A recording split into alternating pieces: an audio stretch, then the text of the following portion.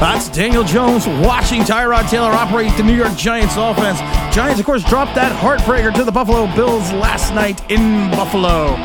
I want to talk about Tyrod. I want to talk about Daniel Jones' worst nightmare. I want to talk about the defense. I want to talk about the return of Saquon Barkley.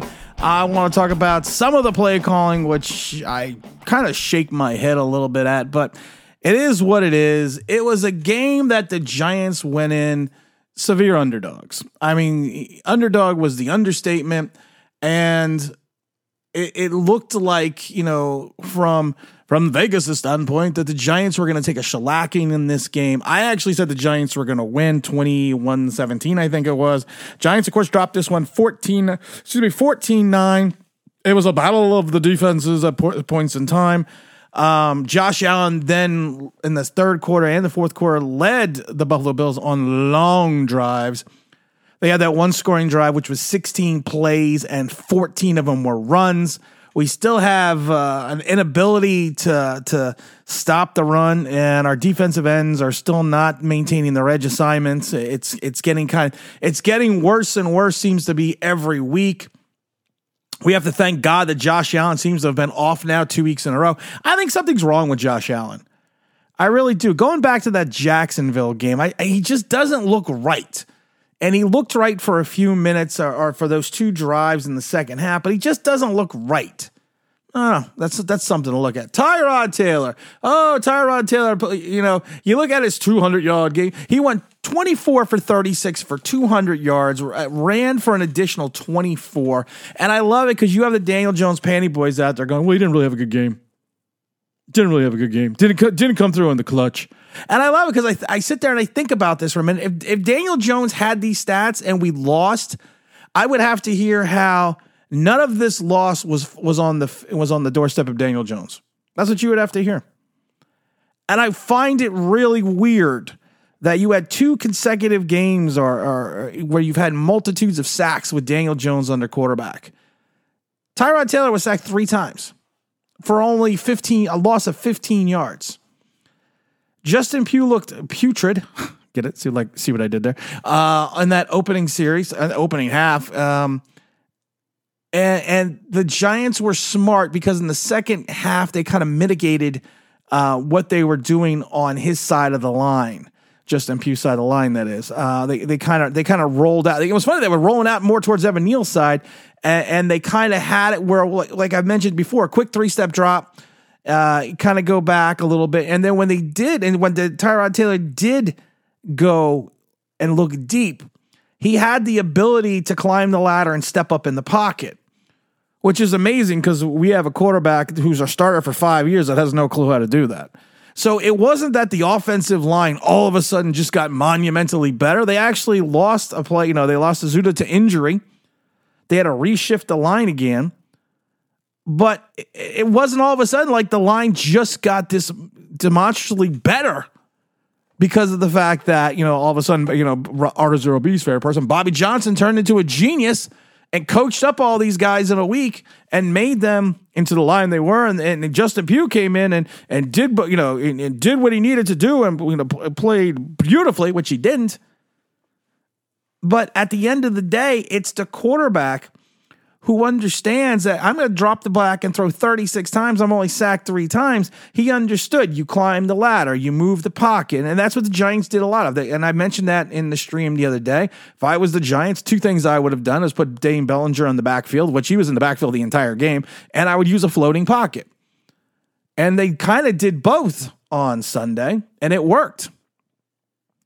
And it's amazing that when you are in the pocket and you look downfield, what you can find. The Jalen Hyatt catch was a beauty. It was a thing of beauty. That was a penalty on Evan Neal. I'm not going to get into it.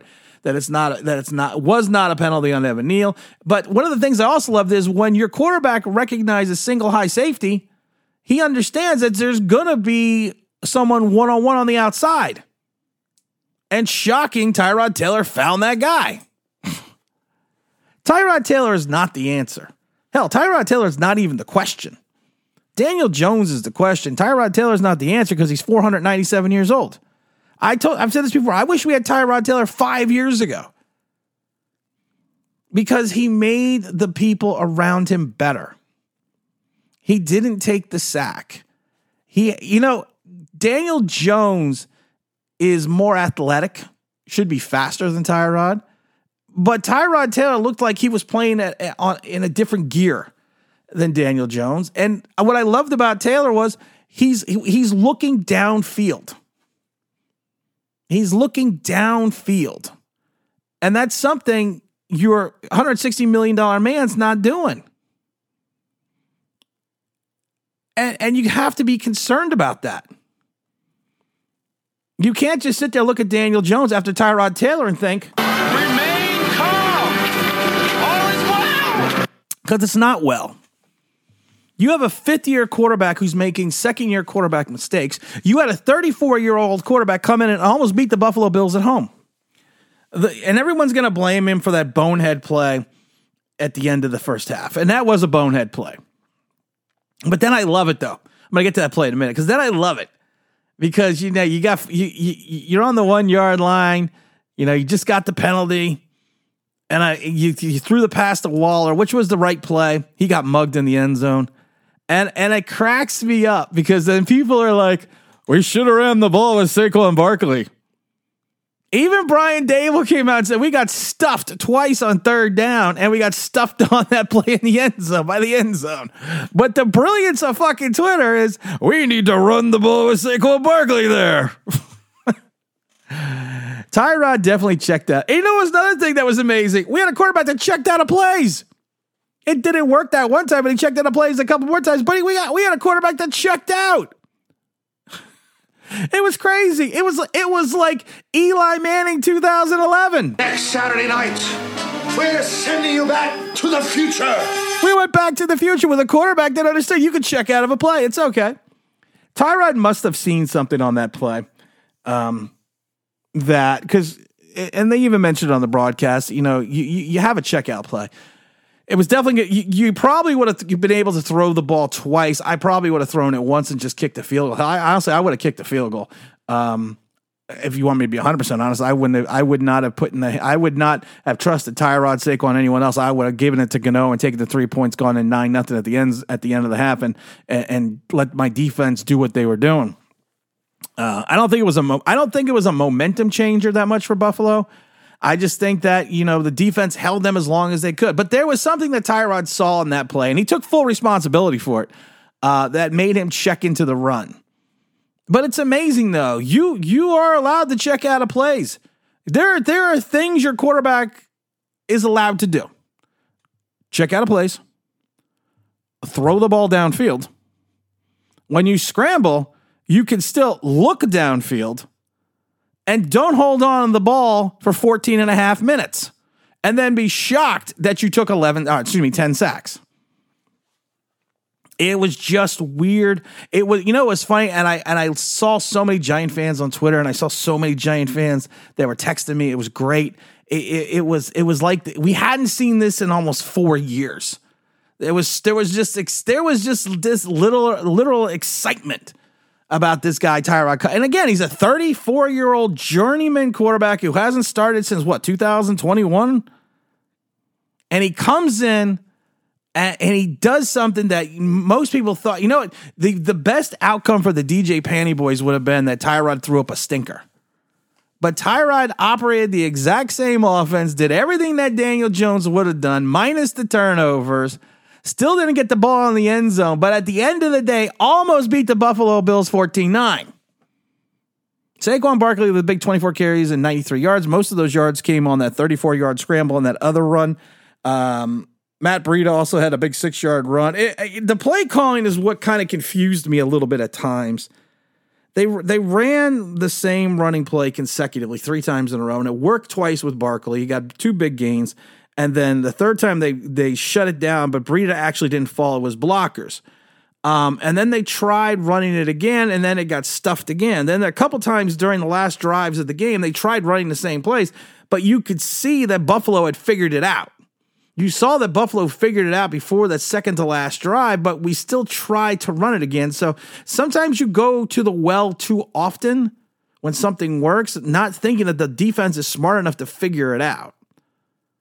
So I was slightly perplexed by that. I didn't understand the 2 deep shots on that second to last drive. I understood the philosophy that you had 3 timeouts still remaining. So even if you gave the ball back and they only got a field goal, you would still have time on the clock. But it was you had the ball back. You could potentially have had a momentum shift. And I am a big proponent and believing in momentum. You could have had a momentum shift, and instead of trying to matriculate the ball down the field and get first downs, you take those 2 big shots. And then you turn the ball over. Now, listen, I am all for the Giants taking shots down the field. We had, like I said, we had that one to Jalen Hyatt, which was a wonderful catch. It just, that was a penalty on Evan Neal. How scary was it that they were running to Evan Neal's side? Everyone's been giving so much crap to this kid, and what did they do? Some of the biggest plays went to Evan Neal's side of the line because they were staying away from Justin Pugh's side. Justin Pugh didn't get better in the second half, guys. They just stopped going that direction. They just stopped the offense from going that way. And if you watch the game, Tyrod would roll out to Evan Neal's side, not into Justin Pugh's side. I just find it crazy that I read some of this shit on Twitter, and people are like, well, we would have won this game if Daniel Jones was in. We might have lost this game by 28 if Daniel Jones was in the game. Because the Buffalo defense, they did have some giddy-up. They did. They had 9 tackles for losses. 9. And 3 sacks. So they were still making plays in the backfield. And a lot of those plays were on Barkley. Again, we only had 2 tackles for losses. And again, no sacks. Kayvon Thibodeau, Casper the Friendly Pass Rusher, it was a no-show, was a disappear again. Leonard Williams, once again, Leonard, they ran, at times they ran right at Leonard Williams and Dexter Lawrence. They weren't fearful to do that. Cooks had 14 carries for 71 yards at 5. Latavius Murray had added another 45. They ran the ball 29 times for 128 yards or 4.4 yards a carry. Again, nobody right now for some reason is really fearful of the vaulted interior line of the New York Giants. And a lot of people say, well, they ran a lot off tackle. They also ran a lot of plays. Latavius Murray ran a lot of plays right up the gut. Right up the gut. And outside of the, wonderful play of Bobby Okereke and Mike McFadden, I was coughing. sorry. And McFadden, who had a combined 18 tackles, your saving grace against this running game, even though they got into the second level, was Bobby and McFadden. So you got to give a big shout out to that as well. And honestly, the secondary held up for most of the game. You had a couple early Cordell Flott sightings, which was very nice. You had opportunities for, they did not pick on Hawkins and Banks as much as I thought they were going to, even though Stephon Diggs did have 10 catches for 100 yards. But they held Josh Allen to 169-yard passings, but it was those 2 long drives that killed us in the second half. Like I said, 16-play drive, 12 of them were runs. They just ate the clock. And I looked at the time of possession, and I thought with those drives that it would have been very skewed, but it was the Giants, again, held the time of possession at 31 minutes and 24 seconds at 28 minutes and 36 seconds for the Buffalo Bills. The Giants are doing things right at times, but the problem is they are losing games on, and they didn't just, the Tyrod Taylor play did not cost them the entire game because there was more plays that they should have had, that they could have had, that cost them the game as well. There was about 5 other plays, so you can't just sit there and say, well, if we would have kicked the field goal. It's funny. Yeah, Gano is Gamatic, but we don't know if he was going to make the field goals. He's, there's a 99% chance he would have made that first one, but you don't know. He's missed some this year. He's had extra points blocked this year. You don't know. the defense not getting on the field on two very long drives, which really killed the team in the second half. It was good in some regards because of the fact that they kept them from they didn't keep them from scoring, but they kept them from scoring quickly, so it ate a lot of the clock. So one of the things I mentioned before was with the Giants, what you really needed to do in this game was to manage the clock and keep the Buffalo offense off the field so they don't have those quick strike plays. The good thing about the defense in some regards was the fact that they did run it.